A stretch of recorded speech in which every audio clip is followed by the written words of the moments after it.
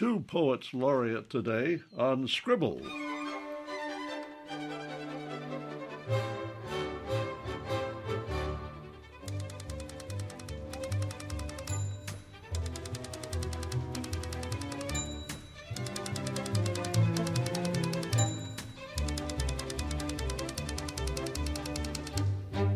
Welcome to Scribble, 30 minutes of conversation, comments, and reviews on reading and writing, editing, publishing, and selling books. I'm Rebecca Wee. And I'm Don Wooten. Rebecca, of course, is a former poet laureate, but so is today's guest, Dale Haake, on Scribble.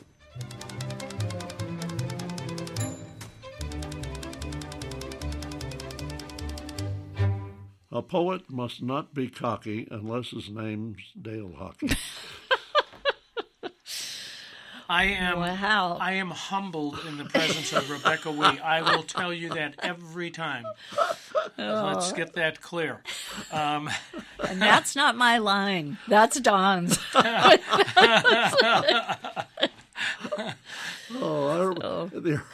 Earlier on in Saturday Morning Live, I would have you over rather frequently to read poems. And the thing that fascinated me is he has an inexhaustible supply of these things. I remember one time, and I've been writing most of my life, but there was a period of time where I was just so incredibly busy with my job and family and trying to do the best I could. And I said, I've got to get a shot in the arm. So I went to Comm University where Rebecca was teaching a class. And it was so incredibly inspiring. Aww. It was so inspiring that I rejuvenated my poetic life. And someone asked my wife, how's Dale doing? Well, he's cranking out poems like donuts, she said. But they're not always sweet. In fact, they're about all these D's: death, destruction, depression, despair. Mm-hmm. And my family said, "Don't you ever write anything happy?" And I said, "Leave me alone." No, life is dark and hard. Yes, I mean, that's what's worth writing about. Now, granted, in the few I brought today, I have a little bit of a variety, but there's some tougher ones. We have that discussion in poetry classes every semester, every year. As students are wondering why poems are so dark and depressing, and they're apologizing for writing dark and depressing poems. And I think half worried that I'm going to call them into my office and say, "Are you okay?" And we end up having some really interesting discussions about why that is. Why are so many poems heavy?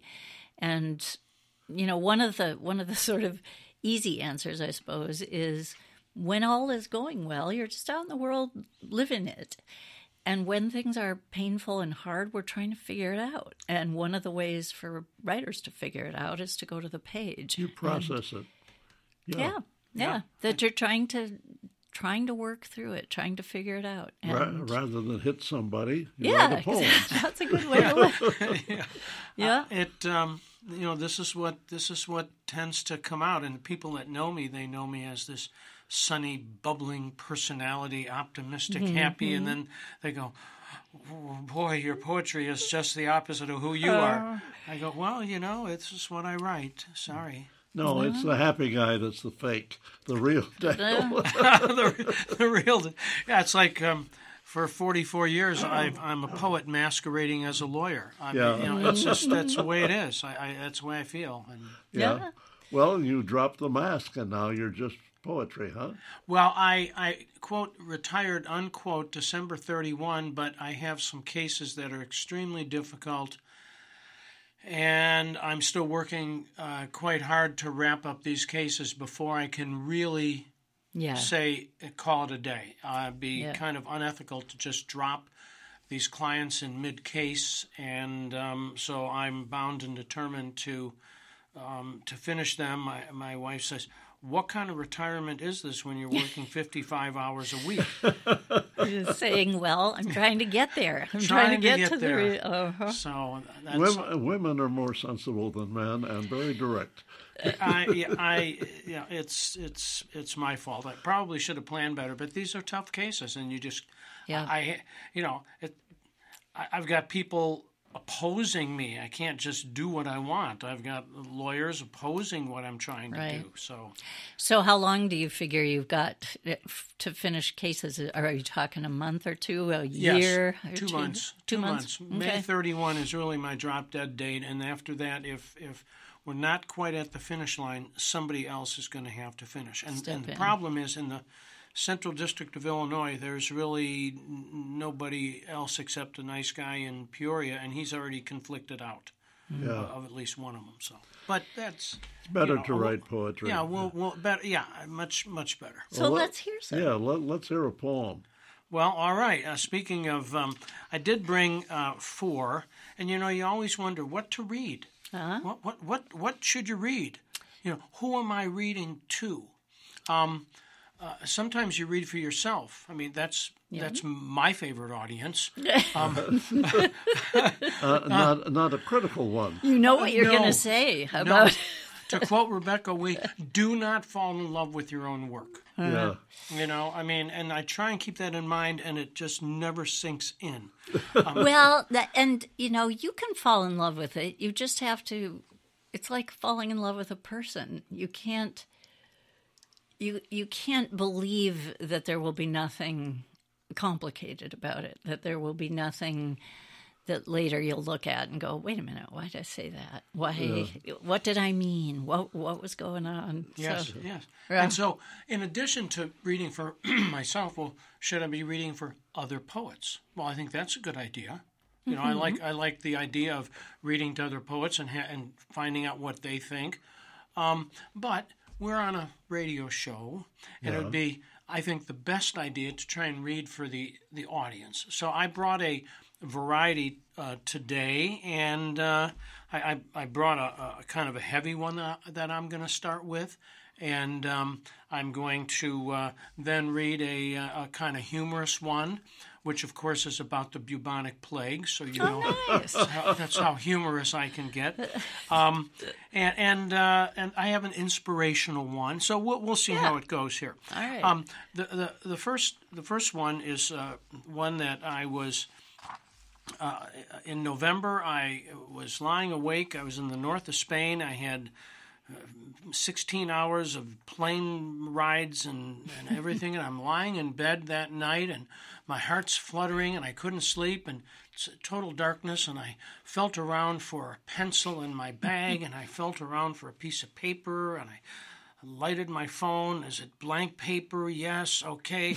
I start scratching in the total darkness. My wife says, "What are you doing?" And I said, "I'm writing a poem." Now? I said, "Why not?" So you got to get them down when they come. You got to get them down. And so I got a kernel. I got some things out of it. And then I worked on it. And this one happens to be the third substantive draft. And it's called... Okay. We're a third of the way into the program. Okay, all right. This one is called Birch Forest. I was lost again among the birches, unforgiving, anonymous in their haughtiness, in their unspoken monotony. Rucksack empty, I think, except those iffy berries, unrecognizable and bitter. A little dizzy now, in a Dali painting without light or heat. The blinding snow, the silent trees, pushing forward or in a circle, I cannot be sure. A false light, only the moonstruck trees, starless gray sky, nothing to go by, the coefficient of uncertainty. Faint footsteps behind, or the sound of my heart beating, still, toes throbbing, in a hopeless rhythm. No nuts left to munch on, but behind me, vague footfalls stop and go as I try to listen, as I try to orient myself. Childhood dreams enter. Too much. Push on. Sleepy now. The crack of a gun? Or a birch laughing in not so silent, taunting, haunting. And then the nightmare, now trudging, nowhere to go, to go, to go. Push on under the pale light of the inhuman moon, cold and distant, its chill ricocheting across the razor straightness of the birches, the birches, the birches. Pencil beginning to fade now, and then a new smell spread upon my face, the sweat of prey across my brow, and then...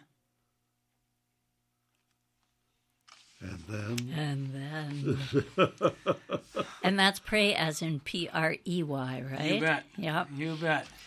Yeah.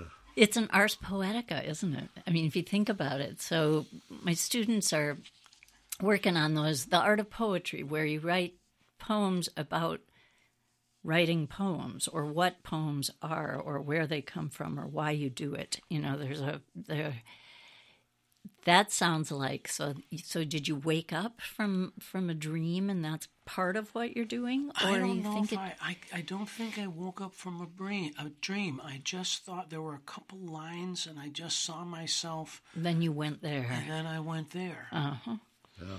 And the next morning, I couldn't even read some of what I had written. Sure. And of course, this was Yeah. On the envelope was only the kernel, you know, a part of a stanza here, a part of a stanza, but the idea, and And I the also mood, the mood or the tone of it too. the darkness, the aloneness, I don't think about death much, but my heart was just racing that night, and I'm thinking, what if this is the end? Well, let's at least get one poem before it. Poem.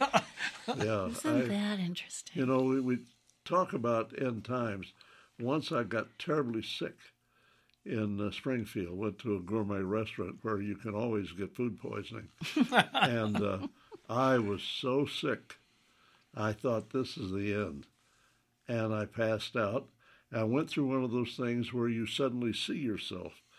You're above yourself and you see yourself lying in bed. Mm-hmm. And then I was on a platform in Paducah, Kentucky, talking to my father, who asked, "How are you, Don?" And then zip, zip, I was back and I woke up. So, my goodness. That's quite and something. I thought, my goodness, I think I was close to something bad there. Yes. Well, the out-of-body experiences where you, like you described, where you're sort of looking down at yourself, I mean, that's been documented as maybe a, almost death experience, but also just a kind of traumatic, you leave yourself and you look down on yourself and you say, shape up, get up, go do something, write a poem, do whatever you're going to do. Be real. I don't want to delay the next poem, but some schizophrenics have this system of being, this problem of being all over the room. They have trouble gathering themselves into one. Yeah. It's an extreme form of schizophrenia. Yeah. But you're not there yet, Dale. Well, I'm not sure. There's a fine line Let's not be so- yeah. There's a fine line between the art and the madness. Yes, Andre Breton put that in the very beginning of his manifest on surrealism. Mm-hmm. Yeah. The Fool's Secret, I spend my life in its pursuit. Yeah, we're halfway through the program. Oh, now. okay. All right. Now, so I promised a humorous poem. So of course this is about the bubonic plague. Okay. Why not? Now, the Newberry Library in Chicago is an absolutely fantastic place. I think all of your listeners should immediately get a ticket, go to the Newberry Library, and you can hold in your hands incunabula, books in the first 50 years of printing. You can sit there and you can look at old maps that from 1600. It's a great place. So we go there once in a while just to kind of enjoy that part of Chicago. And they had, there was an exhibit, actually it was just a hallway with separate glass exhibits, and they talked about the bubonic plague hitting London in 1665, and they would create weekly bills of mortality per weekend of who died and what they died from. Yeah. And these were called bills of mortality. Now, the reason I wanted to write a poem about it is the actual causes of death in the 1600s and 1665 were rather humorous, and as you will see. So this poem is entitled, At the Newberry Library, Bills of Mortality. Chronicling the deaths of the sick and the weak, this London Gazette, diseases and casualties, dryly catalogued each duly departed, tracking the plague each week. 1,083 in this report, but alas, one starved at Stepney, and 12 were stillborn. Poor things, were their souls released? And the 47 who perished from teeth? Forgot to floss, no doubt. And some from flux, and others from flocks, and smallpox, and French pox, not to mention those snatched by the rising of the lights. The 10 that expired from worms, and the 2 from wind, were those related, dear God, to the 35 cut down by griping in the guts? And if not for these dreadful exits, the king's evil took 2. Was he informed of this treason? Perhaps so, resulting in the lad who expired and was listed as frighted, literally so. But finally some good news, for one contented being departed this earth in happiness and in sloth, drowned in a brewer's well at Saviour's Southwark. Confident, I am sure, that his Saviour, at Southwark, by the way, wondered why that day, with not a hint of malice, instead of the wine, there was beer in his chalice. Oh, it's a catalog poem, and you're right. It's grim in as far as it's about death, but it's hilarious in terms of how it's remembered or how it's listed. Yes, and there are so many more of this list. There's like 80. And wow. I could have added another 30, but the poem was just about the right length for me. I ran out of paper at the bottom, and that was the end. You know? I love the king's evil. Yeah. That I've always said that, the king's evil. the king's evil. The kings and the flocks and the flux and the smallpox and the French pox. There were just oxes all over the place floating around. And that's where, so you're working off a list, and the sound of it, but also the information takes you somewhere you wouldn't have gone necessarily on your own, right? Right. So and I wanted to save the drowned in the brewer's well at Southwark for the final one, because that was, like I said, alas, some good news. The poor guy drowned in beer. Okay, we're 2/3 of the way through now, so we can read the third poem. Okay, well, now, this one is neither, well, I guess it's dark. It's kind of random. It's kind of hectic. It's kind of surreal. I wrote this one in 2009, not recently like the first two. And I want to make clear one thing. This is not about me. It is not about my profession. I loved my job. I love my job. I have no regrets regarding my life, except maybe being a Cub fan. There's just so, but this is a little bit. This is random and surrealistic. It's called Rearview Mirror. What exactly is there left of silence, now that you have murdered it with your faded semaphore flags protruding from your careless sapphire lips? What ransom did you pay for this confused and dizzy narrator, now that you have seen his disillusionment up close, and lain in sheep's clothing of stained glass dreams, hoping for the daffodils to bloom in the sad and dark November? Where are the scented memories of your youth, now that you have pecked your way horizontally through time and waved the checkered flag of indecision until there is nothing left to hope for? Why do you stand here in your quicksand suit when everyone else just smiles at you in paisley dentures, and you can't recall the most important thing to do, while ambition drips away in filtered shadows? But the answers all are echoes, drifting life among the demons, where the nomads make the rules, and the silence isn't golden after all. Yeah, I can see you in the courtroom. I love the quicksand suits. That just came. Oh, yeah. Yeah, it's wonderful. So, like I said, it's kind of random. It's kind of surreal. There are just, odd images being thrown in there, and you kind of come and go. It's like a carnival, and it's Dale Haake is what it is. Well, there you have a potpourri of different thoughts in there. Well, and the idea of rearview mirror, seeing things as they've gone by or in the past, or larger or smaller than in real life, that works really well. Are you a regular at Quint City Poets still?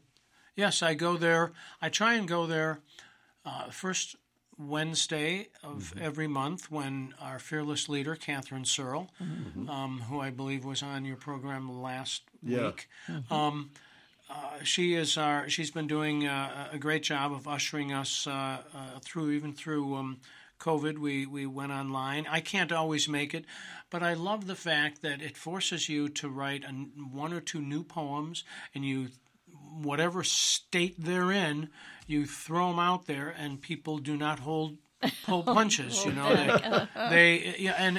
it's really it's nice. You're confident. You find something you really like, and they go, ah. I will remind you, when I read a poem there, everybody had something to say, and you said, "I'll give you my critique later," and I have never, ever received that critique.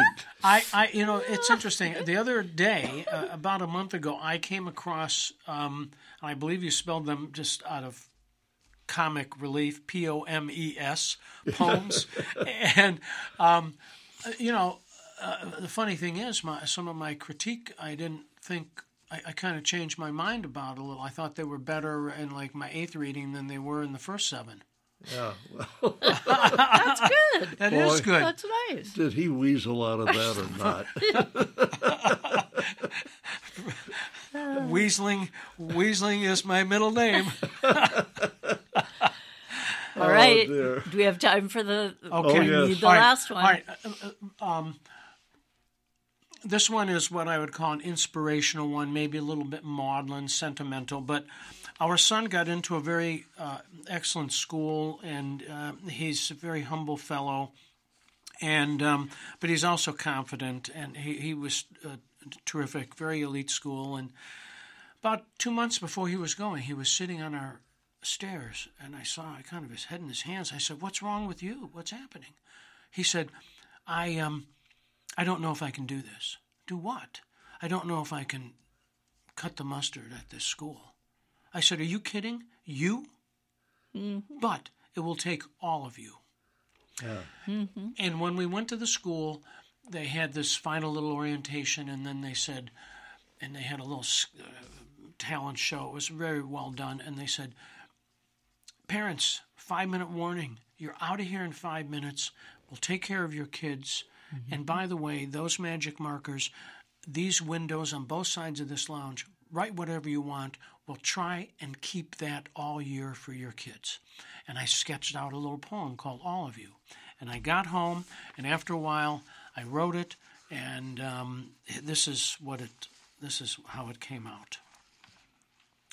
All of you, just be yourself. It is enough, so long as it is all of you.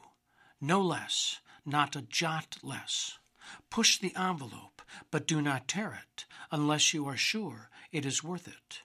Stretch the fabric of that marvelous mind, and mind you mend whatever fences need mending. Remembering, always remembering, that we are one, as woven by John Donne. Dream of your journey, but insist on sitting at the front of the bus. Grounded in that quest, true to yourself, at your best it is enough. Don't put on airs, but pull on all the oars. You chose Stanford because you saw all willing to be pulling with you. And the ship slides from its slip with all on board. All aboard! Just be yourself. It is enough. Very good. Oh, my. Very good. And you got all 4 poems in the program, and we got a couple minutes to spare. I've been in federal appellate courts where you have a light and you have 15 minutes, and that's it. And the judges are up there, and then they're pestering you with questions that you're only partially prepared for. And the light is, all of a sudden flashing yellow, and in mid-sentence it goes red, and they say, you can finish your sentence, Mr. Haake. And, it's a very humbling experience. Well, we wound up here with, a minute and a half, I think. How about that? Well, I always watch his face because he's looking at the clock, and Yes. I can tell when... I look at that clock, I look at this one, and I go back and forth. And I can totally lose track of what we're doing, but if I have to watch him because that's where the cue comes from. Yes, I can. I mean, if we could be sitting here all afternoon just chatting about these things, and Rebecca is such a wonderful foil and a creative mind. I mean, and I remember in Comm University, people would write all kinds of wild things or just kind of, very rudimentary things. And Rebecca always found something to work with out of every person's. You'd look at it and go, oh my gosh, I'm not going to say anything. And Rebecca would say, I think that this image about this sheep is really something to work with. Go work on that. That's that. I really like that. And so, what a wonderful co-host to have. Well, it's true. I've always regarded Rebecca as a special person, but I'm not so sure now.